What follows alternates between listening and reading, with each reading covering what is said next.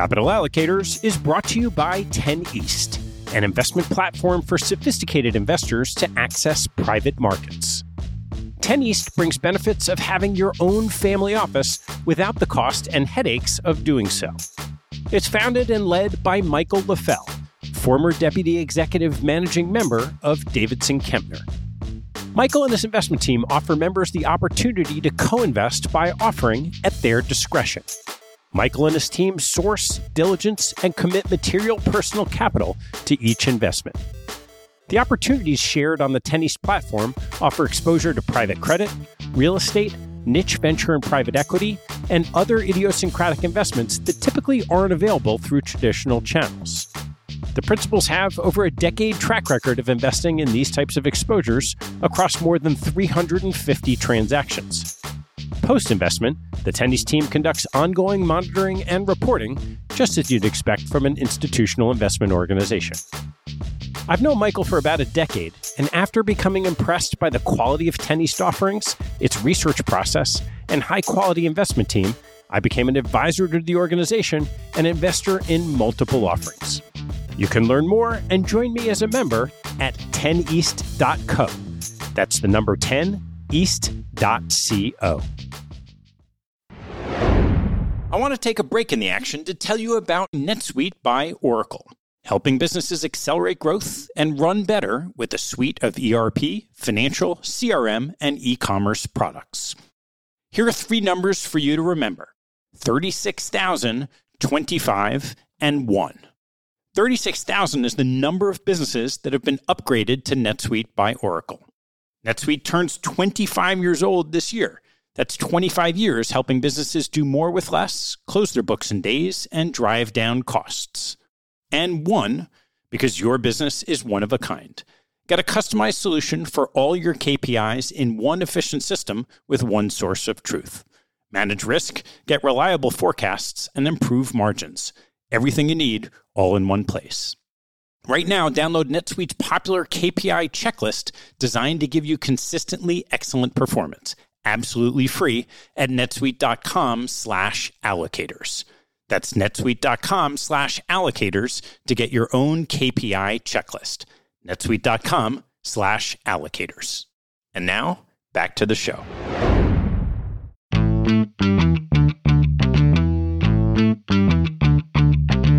Hello, I'm Ted Seides, and this is Capital Allocators.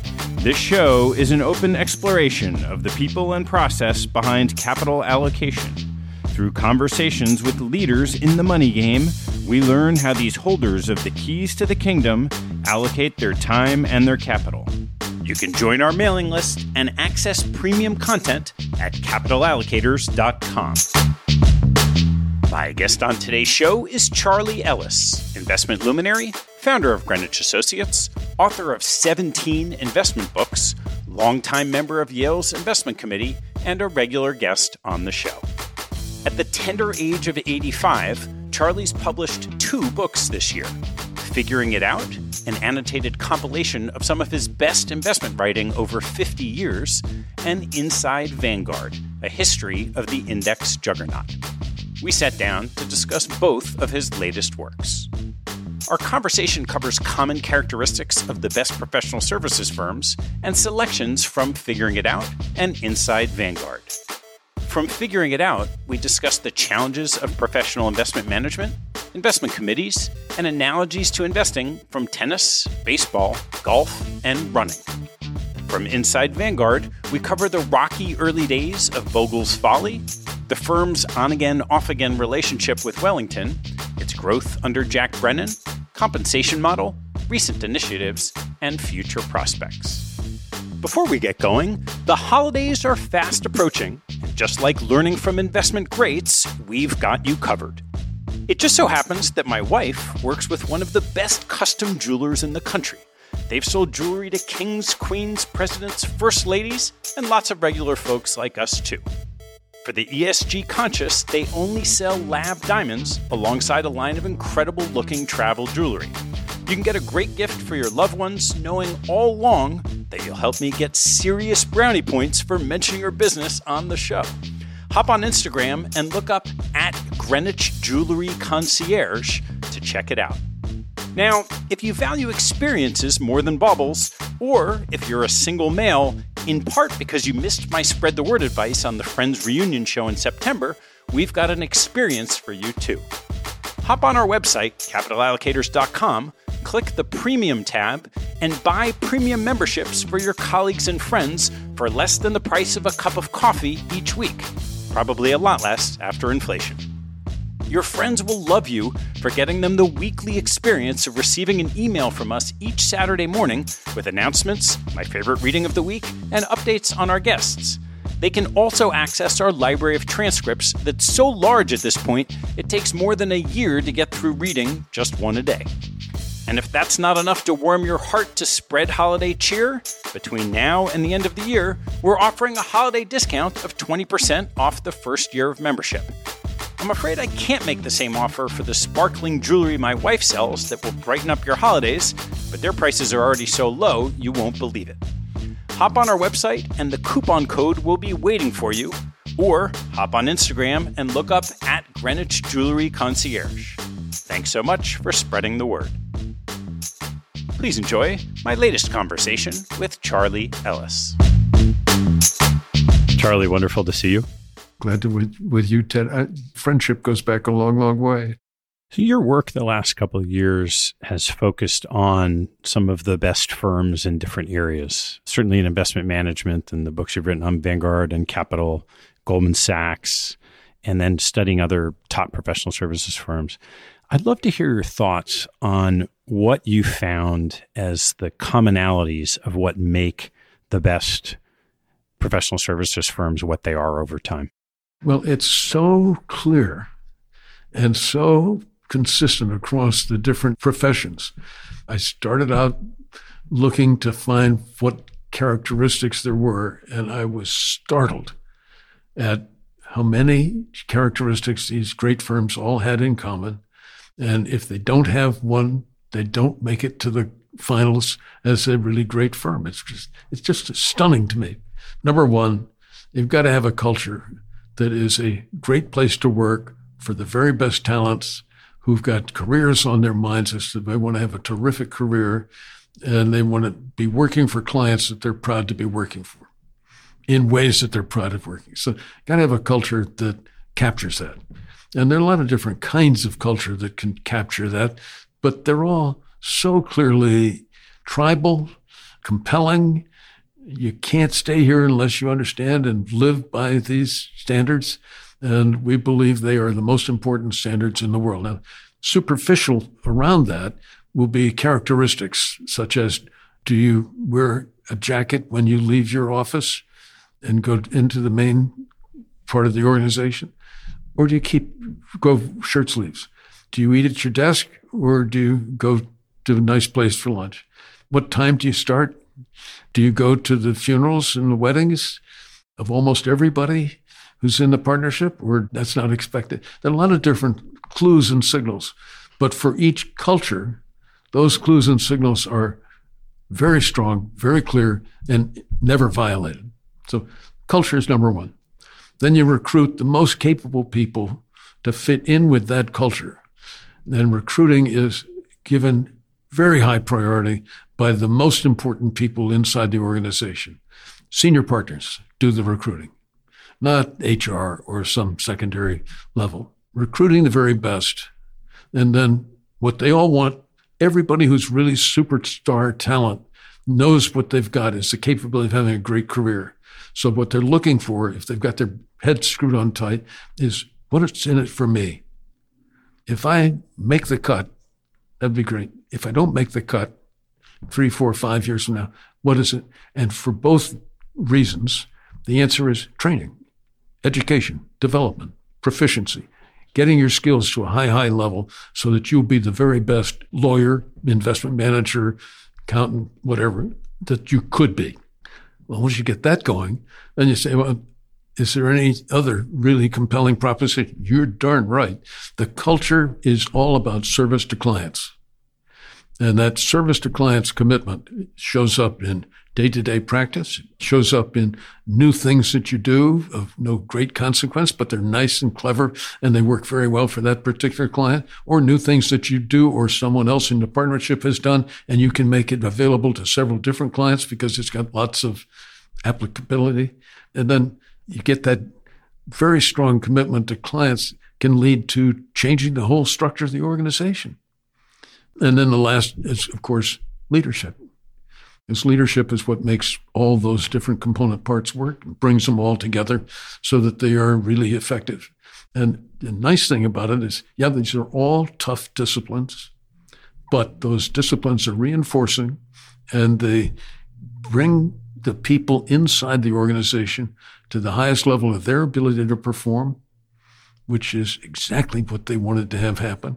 And it's exactly what clients want, is to have the very highest talent, skill, capability, and determination. So you attract the best clients. They got the most interesting people in the field working in the organization, most interesting clients working, or the organization working for them. And that attracts, all of a sudden you see the wheel rolls over and over and over and over, and it's self-reinforcing.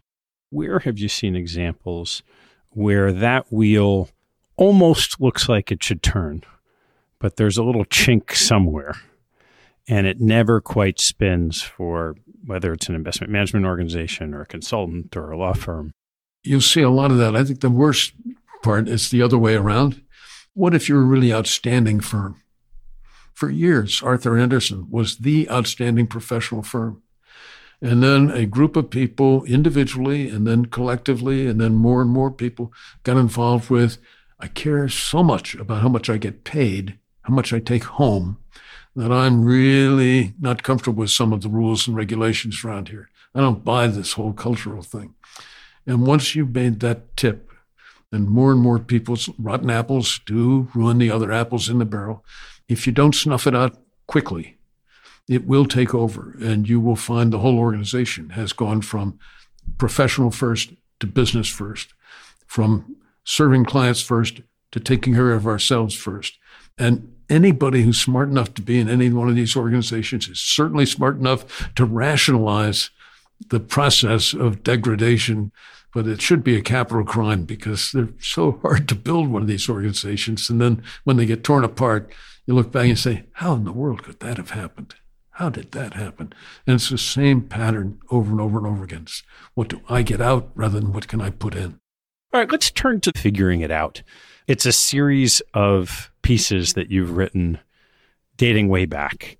And I'd love to touch on a few of them because in some sense they tie together. In some sense, there's some really great distinct lessons. I don't want to dive too deeply into indexing because we've done that on prior shows. The one I want to start with is Murder on the Orient Express, where you described what you felt were some of the challenges in getting to great investment results. That's obviously a takeoff on Agatha Christie's wonderful book. And the storyline has every reader wondering, who do you suppose could have done it? And then it turns out that everybody that she's had in the book was part of this scheme. And so the theory that I was putting forward, and I stand with it right now, is that all the different participants have made contributions to the problem of investment results, particularly of pension funds and endowment funds, typically underperforming the markets that they were striving to do well in. Part of it's the investment committees of the pension funds and endowment funds and the mistakes they made. Part of that is the investment consultants who advise and recommend investment managers. And you go down through the list in every single category they would all say, and our job is to do a really great job for the client. Yeah. Nice to say. What's the reality? And the reality is, I'm sad to say, there's more harm than good been done in one dimension after another. So the basic summary is that everybody's guilty. Are there aspects in each of those layers of the ecosystem of investment management that you think aren't really still well understood? Yeah, it's very easy in a very sophisticated line of work for professionals to appear to be terrifically professional. And in fact, to be very clearly commercial or business-minded or what's in it for me. It's very hard for people who are not inside a profession to be able to see when are they being BS'd and led astray by someone who is in the profession. And it's a shame, but it's a reality. So the first layer you mentioned of that was investment committees. One of your chapters talks about best practices of investment committees, and would love you to share your thoughts on what constitutes those best practices. Oh, that's really interesting and really easy. That's interesting because it's completely different today than it was 25 years ago. It used to be that the purpose of the investment committee was to pick and choose the investment managers who would be assigned parts of the portfolio. Well, today, that's not a very useful exercise, partly because active managers have such a tough time being successful. And indexing is a fairly simple solution to the operational problem, although it still leaves you with the obvious problem of, okay, now that you've decided to index the assets, what's your asset mix going to be, and what is your portfolio structure for the long run? The purpose of an investment committee is to help the managers be successful. It's just very different from the way a lot of people in investment committees think their job is. They think their job is hire them and fire them, hire them and fire them, and be tough, and don't take them home for dinner, and don't get too friendly. That's an old-fashioned, sort of worked in the 50s and 60s, maybe in the 70s, but it doesn't work today at all. The purpose today of an investment committee is to facilitate the manager being very successful. And if you are on an investment committee and the committee doesn't seem to understand that, that's the best opportunity you've got to improve long-term results, because the record is very clear that investment committees tend to fire managers at the wrong time and to hire managers at the wrong time, creating a drag on investment results they could otherwise have had. But if you work with a manager to have a long-term working relationship that's mutually beneficial and successful, then you're doing something that's really worthwhile. And in like manner, the purpose of the chair of an investment committee is not to lead in making decisions to hire and fire and so on. The purpose of the chair is to be sure the committee is doing a good job of being the best team at work at serving the managers and helping the managers be successful. How do committees go about helping managers be successful other than giving them money and keeping it there? Well, most committees don't do very much that's very helpful, so let's acknowledge that. But then if you look at those that are effective, and it's not, there are some very famous named endowments, for example, that don't have success in their investment committees. And there are some very large pension funds that don't have success in their investment committees. But if you do have success in the investment committee, the first and best thing that committees could do is figure out what is unique about their particular fund and why is it different from all the other funds that would like to have very good investment results. That's not all that easy, but it's not all that hard either. And if you think about it, Yale, for example, has an integrated budget. All the different parts of Yale are Yale. Harvard, on the other hand, has every tub on its own bottom. So the Faculty of Arts and Sciences gets more than half of its income every year through the endowment. But the Divinity School does not. And the School of Education gets almost nothing from the endowment. So as you're managing the funds, you really need to know what is it about this particular client that makes them different. And there are differences if you've thought about it carefully enough.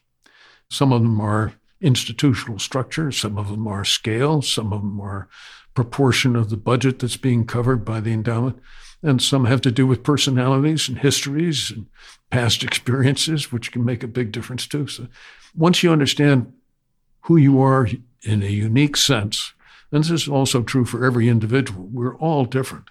But if you find out who you are, you've then got a really good chance of helping all the managers focus on solving the real problem that you're trying to deal with. And that's probably the best thing that investment committees can do. There's a real fun thread that, of course, I was going to draw as you went through this, which is sports analogies. And I'd love to walk through 4 of them, starting with the one you're probably most well known for from the original Losers game, tennis. And would love you to describe the wonderful analogy you draw from tennis to investing. Well, the simplest description is that the Williams sisters played a winner's game of tennis.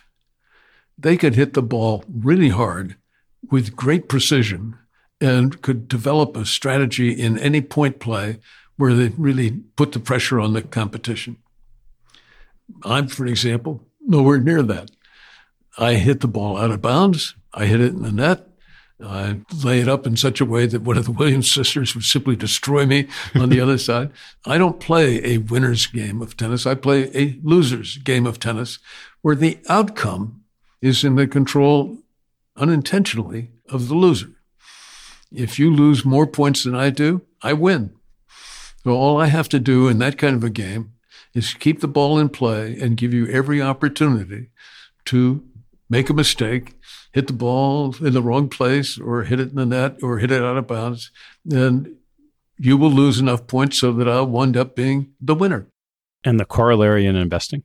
If you don't recognize that investment management is a highly competitive field in which the skills of the competition are very advanced, in which the knowledge base and information available to the competition is really terrific, you will make mistakes of not realizing that the competition is going to take advantage of those mistakes, and not directly to you, but you will see that they will do better and you will come out underperforming. Worse than that, and this is the part that really breaks my heart, 85 to 90% of actively managed mutual funds underperform the benchmark they have sought to beat.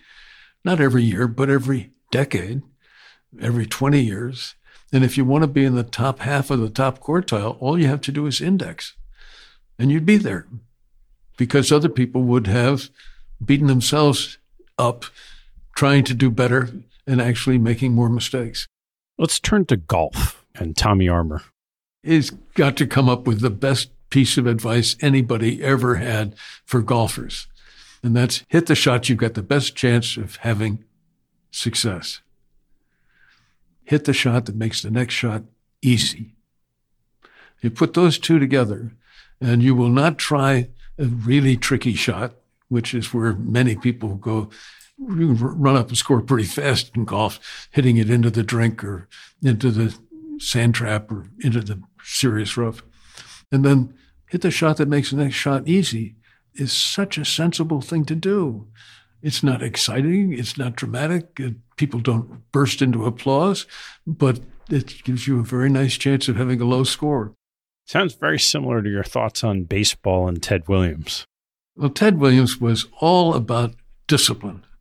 The guy was just incredible. And as good as he was, if he hadn't been flying fighter planes in Korea during the early 50s, he would have had an even better record, because he was batting over 400 when he went off to Korea. And he was all about the discipline of hitting the ball. And his theory was very simple. There are not one strike zone. There are dozens of zones within the strike zone. And the one that he liked was high and outside. He could hit that for a home run half the time. And if it didn't make a home run, it's very likely to be a double off the wall. And that's pretty good for your batting average. He had other places where he was batting 300 and other places in the same batter's box where he was batting in the high 200s, because it was harder for him to do those particular slots. He saw it as a mind game, the batter versus the pitcher. The pitcher's throwing with his hand. The batter's got a club in his hand, hits the hell out of the ball. Yeah, that's fine. But it really is a mind game between trying to outsmart the pitcher and outsmart the batter. And the pitchers all know this. They're trying to find out, where has the batter got a weakness, and where can I send the ball to be to that batter's weakness.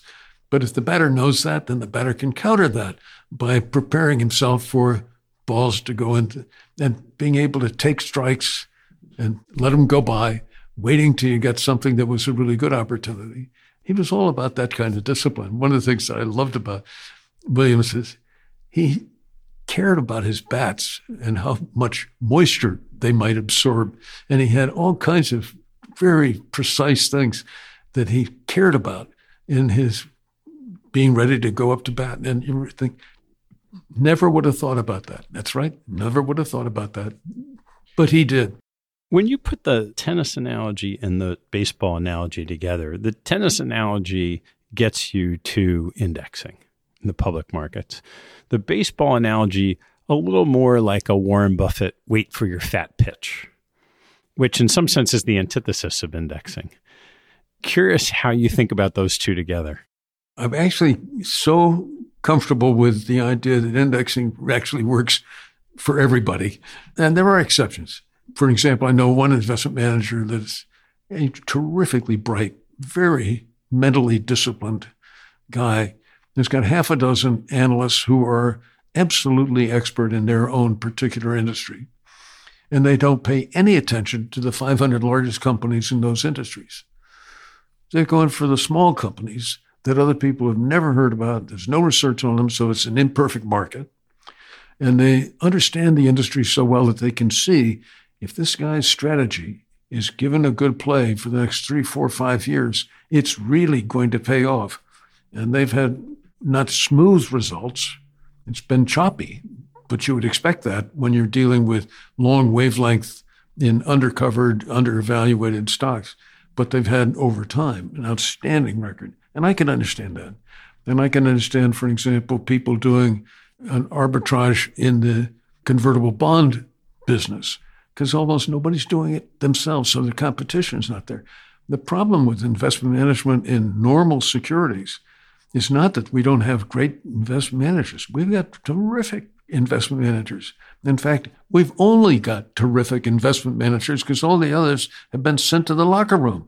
Now that we've got only really outstanding investment managers, they don't make very many mistakes that you could capitalize on. It's like playing tennis, not against the Williams sisters, but against the bang board. It never makes a mistake. It just keeps popping them right back to you. And the quality of the market is to get the prices right.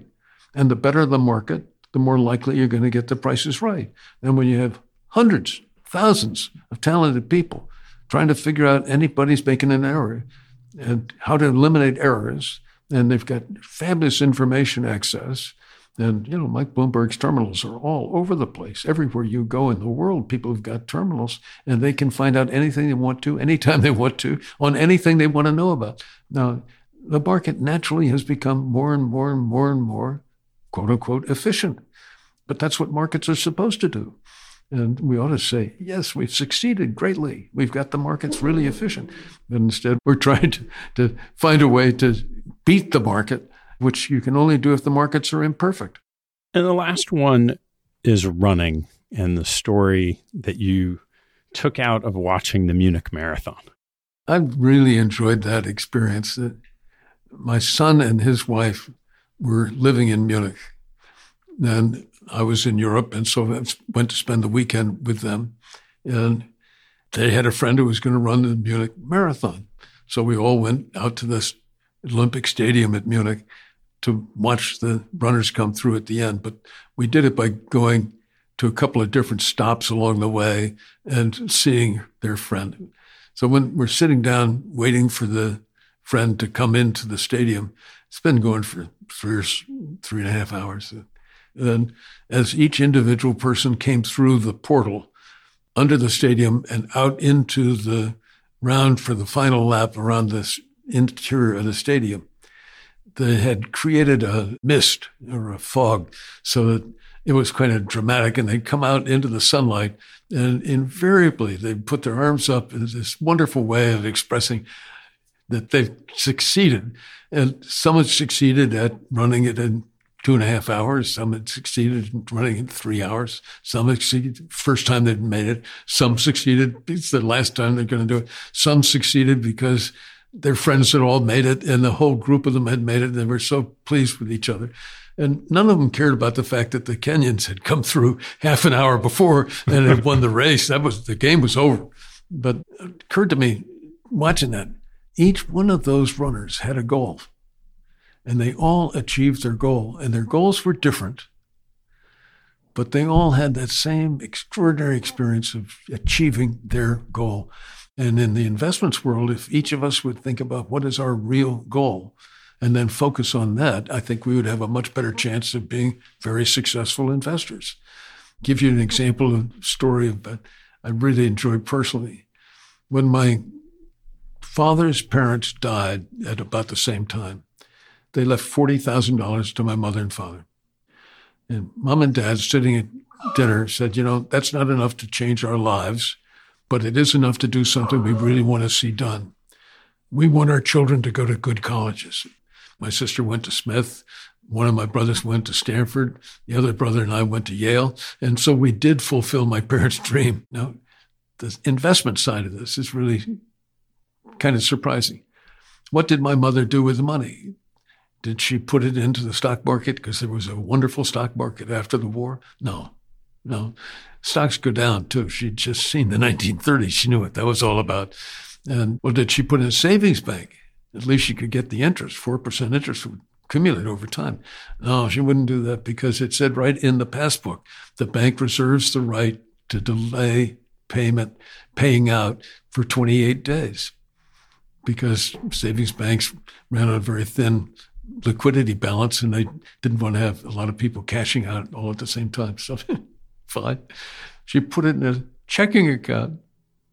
And most people would look at that and say, that's the dumbest investment decision anybody could possibly make.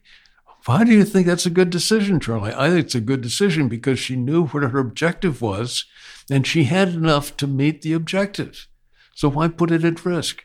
The last couple of times you came on the show talking a lot about indexing, and we touched on Vanguard, but now we have your latest book, Inside Vanguard, that just tells this wonderful story in much more detail than I think most people understand. So why don't we go back to Jack Bogle and the beginning in the early years of where this story starts?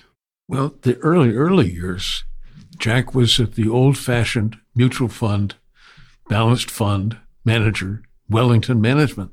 And he was terrific at doing what was traditional in the trade at those days. Selling.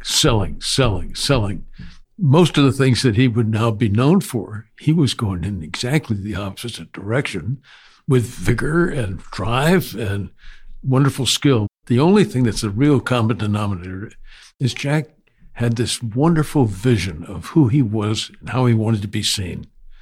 And he nurtured that vision and he had it down pat. So every journalist who came to spend some time with Jack would get the same story, exactly the same way, including when to tear up and when to shake his head at the miseries that his mother and father had gone through and the challenges that he'd lived with. So part of it is to get recognition for Jack as an entrepreneur was constantly pressing the edges when he was at Wellington. Then when he got to combine with Wellington and Thorndike, Dorn, Payne and Lewis to create the merger made in heaven, as he would have described it at the time. And within a couple of years, it just didn't work out because it was a culture clash of the worst kinds. Jack wanted to make all the decisions, and he wanted other people to be obedient. And that was it, as far as he was concerned. And you've got Jack wanting to do things his way, and a collegial group wanting to talk things out and work things out. And they kept finding themselves in one after another disagreement. So finally, they made Jack resign. And he was stuck with what's got to be, when you think of a starting place, this is not starting at the starting line. This is starting way behind the starting line. Jack never liked the back office parts of the mutual fund business. Had no interest in it. That was what he got. You had a group of mutual funds, and you're doing the back office record keeping, and all you're going to do is administer 11 mutual funds. So if you think today about what Wellington became, multi-trillion-dollar asset manager, what Vanguard became, it's hard to think back to that time when this split happened and Jack goes and starts this thing called Vanguard, this administration business, and Wellington's bleeding assets. What happened in those couple of years after that initial split? Jack was trying to find ways to get out of the agreements when he left Wellington, one of which was no sales, and one of which was no investing. No sales and no investing. Well, what are we going to do about that? He came up with this cockamamie idea that maybe those index funds that were being sold to institutional investors could be repackaged for retail. Well, he thought he'd raise $150 million and go into the retail index fund business. In fact, it didn't raise 150, it didn't raise 100, didn't raise 50. And you could just see the expectations coming down as the road show went farther and farther around the country. And then all of a sudden they've got $12 million, which is more expensive to run than the fees. And a decade later, partly by merging with another mutual fund in that orbit, the world says, hey, index funds look like a good idea. And people started coming towards Vanguard, wanting to have index funds. No competition, off it goes. But 10 years waiting for a commitment to turn into something that was not a money loser, but actually started to become a reasonable, good business. And then, of course, with the development of the index funds and then ETFs, that whole field took off. But Jack had the same problem with ETFs he had with index funds. At this time, he had the guy who invented ETFs, Nathan Most, came to Jack and said, this is just right for you. And Jack looked at it and said, no, it's not. It's speculative. I'm not going to have anything to do with it.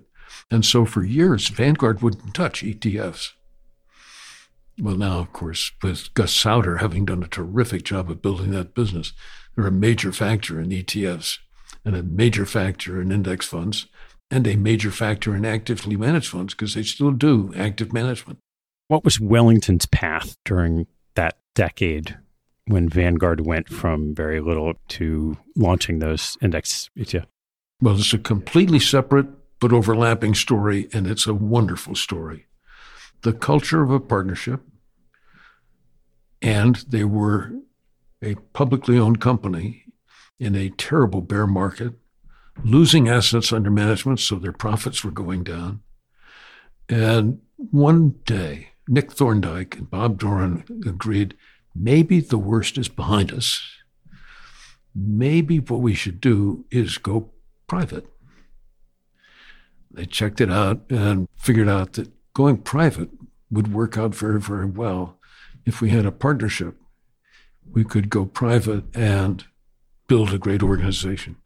So they did that, and it was a time when it looked like it was a pretty dicey proposition because the markets had been going. We'd had the longest bear market this country had ever had. And so there were all kinds of challenges along, hey, what's going to happen in the future, and asking people to put up the money to buy into the partnership. But the market did turn, and they got some substantial advantages that popped up. For an example, MIT endowment went looking for investment managers, and they picked out the two finalists would be Fidelity and the now Wellington. And Bob Doran led a team of people with a simple mandate. We have got to win this business. And they worked at it, and it, over a period of a year or so, showed to the people at MIT that there was a culture of value inside the Wellington organization that would be really worthwhile in the long run because it would attract superb investment analysts and superb investment managers and keep them there for the long term. So that really made a big difference. And then the Hartford Insurance Company called and said, we've got a lot of business building capability, but we know that we don't have good investment management capability, and we'd like to have mutual funds that we could distribute. Could you do the management? We'll do the distribution. Sure. And off they go. And the state of Ohio made a contract with them to supervise the pension funds of the state of Ohio. And this business with non-captive investment management mandates became a major part of Wellington as an organization. Once they got used to the idea of subcontracting with outside clients coming to them, they started thinking about what else can we do that might really work out. But what are you going to make as your offer? Well, we want to have very good research, very good portfolio management, and very good relationships. And the sum and substance of all of that is that they have grown steadily in a very powerful way, and they're a major firm today. It's kind of fun. Wellington is the largest manager for Vanguard, and Vanguard is the largest client for Wellington, and they get along beautifully. But if you'd seen them at the time of the breakup, you wouldn't believe it was even possible. How did Vanguard come back to Wellington to have what's today a very symbiotic relationship? Not in a very cheerful or friendly way. Meeting after meeting, Jack would go to his board of directors and say, we ought to cut this fee, we ought to cut that fee, we ought to cut this fee, we ought to cut that fee. And he was very tough. He had and understandably, a sense of vengeance is mine. He was quite comfortable beating the dickens out of Wellington, and did. But when he was replaced by Jack Brennan, and Jack Brennan could go up and say, let's talk seriously. And Bob Doran wasn't good enough to say, fine, let's talk seriously and see if we can work something out here. So when Jack Brennan came in, he really took the business from the idea and professionalized it. And I'd love to hear some of your thoughts around his leadership style. Number one, he didn't give a damn about being famous. Just didn't have anything to do with what he wanted to do. Number two, he cared a lot about finding ways to serve clients, which Jack Bogle had always been focused on. But Jack Brennan really wanted to serve clients and understood that automation was the secret, whereas Jack Bogle opposed automation because it cost too damn much. Well, yeah, the capital cost of a computer is a lot, but over time it saves enough money to pay for itself. Jack Bogle just honestly didn't catch that, but Brennan understood it. And he had a very, very strong belief in service to clients. And then the way to do that best is through technology to be able to reduce the cost structure. And then another dimension that he brought to bear in his first job out of Harvard Business School, he worked for an organization that we all know as Johnson's Wax and manufactured a series of other really good household products. And S.C. Johnson was privately owned, but the ownership cluster, members of the Johnson family, had a very strong belief that the people who worked with them deserved part of the action. And so every year they made a point of distributing some of the profitability of the company to the individuals who had done great things.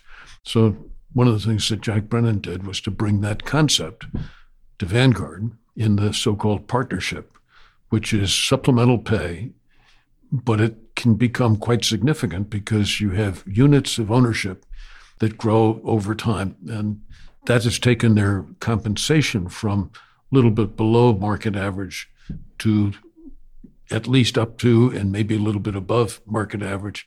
So the ownership and compensation structure of Vanguard was always one of the most powerful aspects of this flywheel, in that the business is owned by the funds. How does that work alongside this partnership compensation model? Well, the board of directors decides every year what would be the appropriate allocation given the achievements of the past year to the partnership, and then it runs for 20 years. So year after year after year after year, if you stick around, it accumulates. And so they have a very large fraction of the people who work there have worked there for a long, long time. And that's good for any culture if you've got a clear sense of purpose and mission, and then reasonably good compensation financially, and a sense of belonging to something that really matters, that's doing work you're terribly proud of. And Brennan would always say, if you really want to get rich, this isn't the right place for you. But if you would like to serve the interests of real people, and we've got 30 million people that need help. Some of them don't recognize they need help, but they sure all recognize they want good service. And that's our drive, and that's our focus. And if you're interested in that as a satisfying way of life, then we've really got something for you. What are some of the ways under Jack Brennan that Vanguard was able to run its organization so effectively such that it really became the dominant market player in this index fund business? Well, part of it is recruiting the right people, and part of it is thinking about the people that you've got working with you and the people that you would like to have working with you, and creating the environment that they would feel good about. And part of it is providing the service that people would want. So, an illustration, which I've always thought is kind of a nice one, is if you have a bad market, the volume of demand for service goes up like a skyrocket if it's a sudden bear market. And you've got to have the people. But if you're running Vanguard for low cost, you don't want to have surplus people. You do not want to have surplus people around waiting for trouble times. You can't do that. So what's the solution? Answer was, and this is just a wonderful quality of imagination, everybody in management, including Bogle and Brennan and most of the others, got trained. And it took a couple of days of time for each person to get trained on how to answer the phones and how to do the job. So if there was a problem all of a sudden in the markets and the volume of demand for services going up, they'd fly the Swiss Army flag, because the Swiss Army, i.e. people who've got a regular job and then on call at any time to be in the Army, that was what they called it. And they would call for and have hundreds of people come into service to help with the demands at the peak rush. And things like that are quality of thoughtfulness and a wonderful quality of management that we can all borrow. How did they view competition from the other index providers over time, the BlackRocks of the world, Fidelities, everybody else who was providing the similar kind of service? Well, those are very, very interesting individual organizations. BlackRock, of course, has built its business primarily through acquisition. And Vanguard has done no acquisitions, just organic growth. Fidelity is a different kind of an organization, partly because it's a privately owned organization. And Abby Johnson has got to go down in a stunning surprise that she could be that effective a chief executive officer as she has been. Abby has done things to change Fidelity greatly and make it an extraordinary competitor. I'd love to hear the story about the sale of the iShares business. Now, it's a very, very interesting business situation. iShares started out with Jim Verton, who was in charge of the trust investment and the investment management division of the Wells Fargo Bank, and didn't get along with George Hopiak, who was the head of the trust division of the Wells Fargo Bank. So he developed and got permission from his chief executive to build a business as an investment manager without any trust activity, and gradually got indexing going. That then got combined with a couple of other organizations. So it was an organization that Barclays Global owned. Barclays had a problem with not having adequate capital. As a regulated bank, it had to raise capital. And one way of doing that would be to sell Barclays Global Investors. And the competition was really between BlackRock and Vanguard. They were able to offer $5 billion to buy the ETF business. Now, BlackRock came in with a slam. We'll buy the whole business, and we'll do it in a mixed with some equity and complicated transaction, brilliantly executed. And you got to give Larry Fink an awful lot of credit for what he has done in building BlackRock as an organization. And this would be one good illustration of it. But for me, studying Vanguard specifically, what is really impressive is all of a sudden you've got this. I never thought of Vanguard as being a profit-making activity. It's not. It's a break-even activity. Yeah, but where the hell did they raise $5 billion? Well, first they went to Omaha, Nebraska, and talked to Warren Buffett. Would he be interested in lending some money? And then they explained to him through their banker that they had the ability to raise money by passing it back to the funds anytime they wanted to. And they still got that ability, but tie it back tight with the debt that they could get from Berkshire Hathaway and the equity that they could raise themselves. They had the ability to put $5 billion on the table overnight. And that puts you in a position to think very, very differently. One of the directors was serving as chairman of the board at the time, said, well, you didn't win because BlackRock came in with a bigger bid and for the whole operation. But now that you know that you could have raised $5 billion, it forces you to think carefully about what could you find where you could use $5 billion to do something with capital power? And when you think about Vanguard, at least I do, I never thought of them as ever having capital power. Another way of thinking about it is they've got the ability to increase fees or not reduce fees, and let's say by 1 basis point. Okay, 1 basis point on the basis of, well, $9 trillion of assets. And that turns out to be an enormous amount of money year after year that you can invest in any way that you think would be a creative investment to create value for investors that would make Vanguard a stronger and stronger competitor.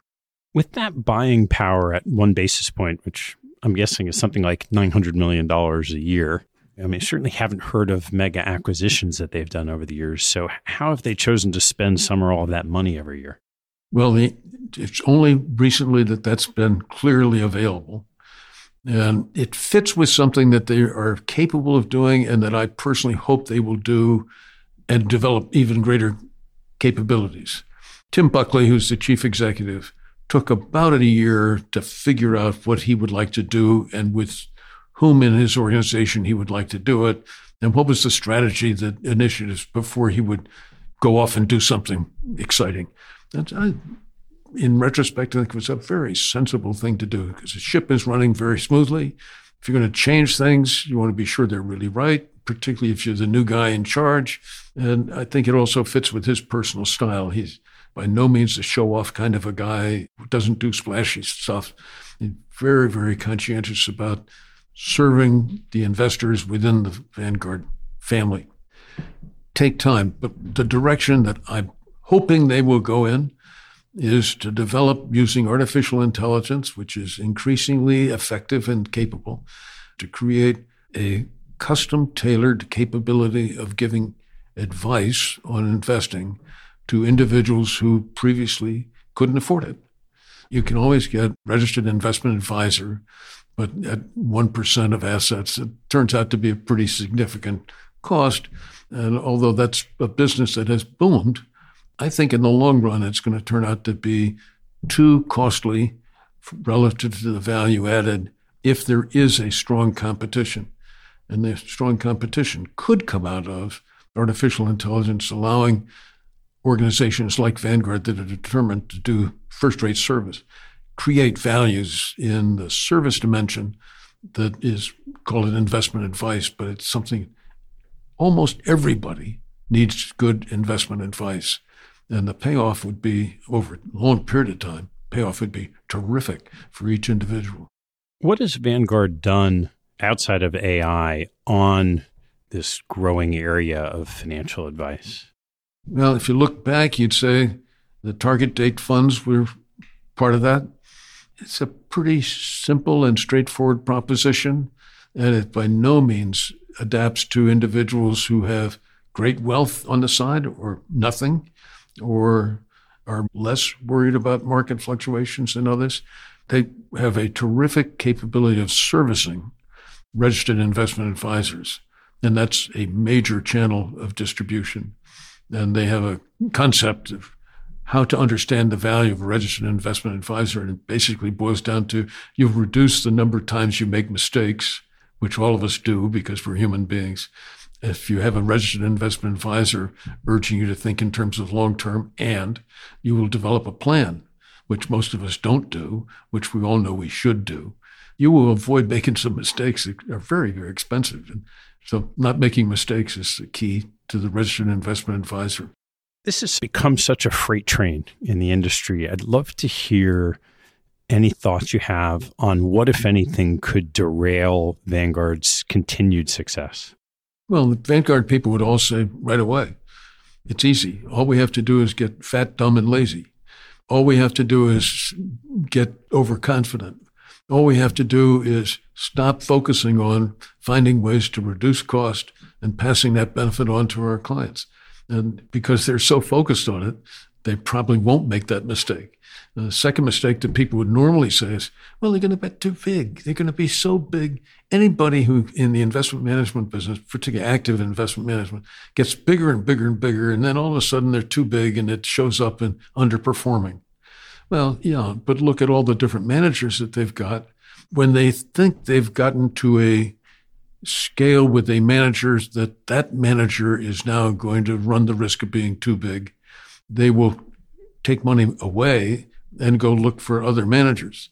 They also have done a very nice job of finding ways to model different kinds of investment managing and operate them by computer inside the organization. And that has been effective. And of course, indexing, that just doesn't happen to be a problem at all. Well, Charley, I have a few fun closing questions that I managed somehow to not have asked you previously. So I'm going to walk through those. First is, what is your favorite hobby or activity outside of work and family? That's a really tough one for me because I love the work that I do, and I describe it to friends. I say, I quit working at 32, and I haven't worked since then. But most people say, yeah, but you're still working all the time now. Well, that's the way it goes. I guess you'd have to say writing is my favorite hobby because the opportunity to try to figure something out, and that's where the title of the book, Figuring It Out, comes from. I've been trying for years and years and years to figure out what is it that we could be doing that we're not doing? What is it we are doing that we shouldn't be doing? What works and what doesn't work in the investment management world? And it's just fascinating. And so I love doing that. I love the work that I'm doing so much that I'd have to call that's my hobby. This might be a tough one, but which two people have had the biggest impact on your professional life? It is a tough one. The first answer is real easy. That's David Swensen. I had the privilege of serving on David's investment committee for 17 years. And we were also, on a personal basis, good friends.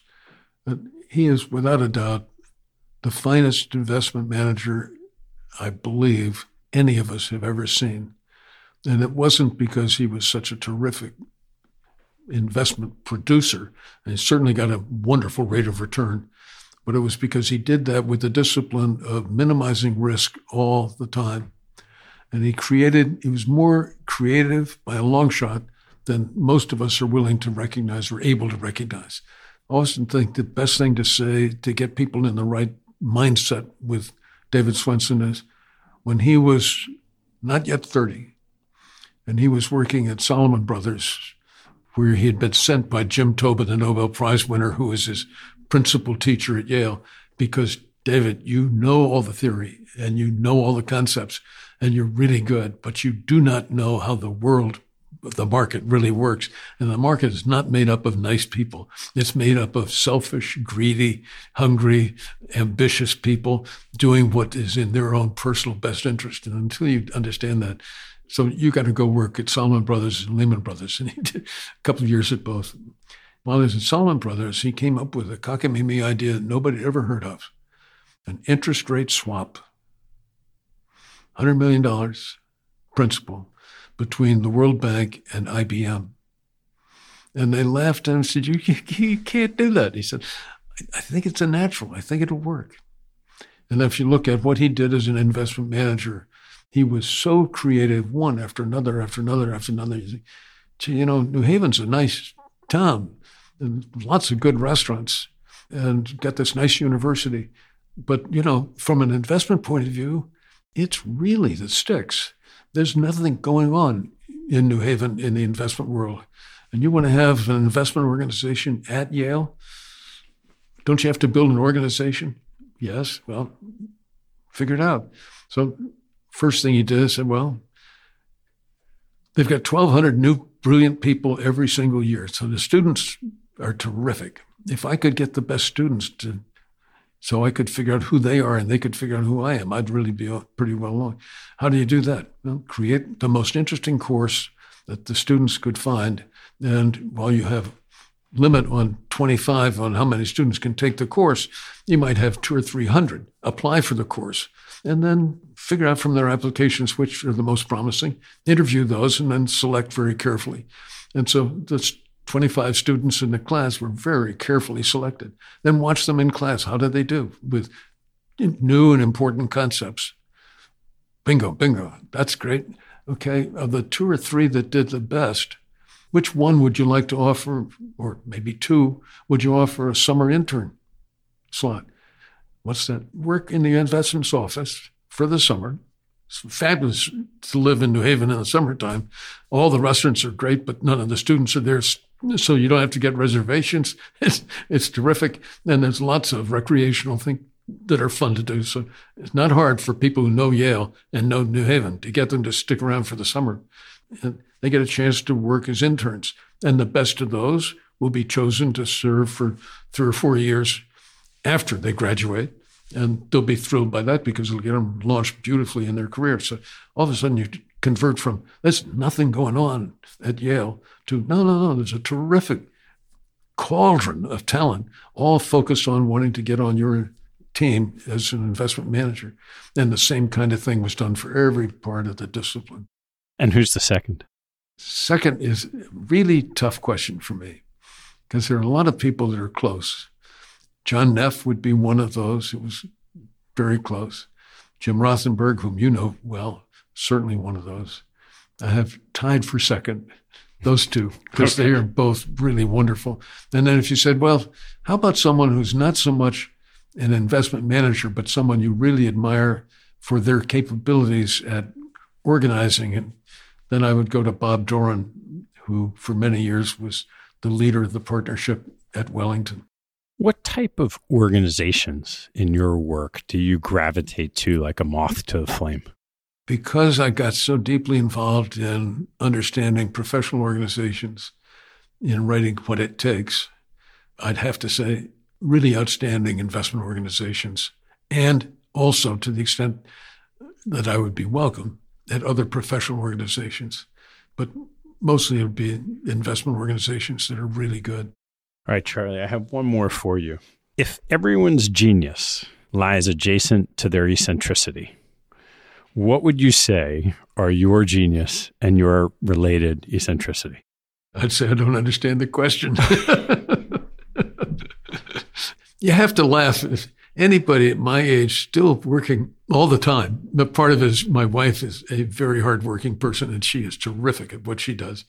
But I'm still fascinated by and still trying to help people understand how to do investing is, for me, a calling, the likes of which you'd think, don't you ever get tired of it? Well, you would get tired of it as you always were calling to the same person, trying to help them. But when you think of the range of people, here at the Yale University, for an example, I've made a practice of making myself available for anybody who would like to go through an investment counseling session. The rules of the game are simple. You tell me the truth, and unfortunately, I'll tell you the truth.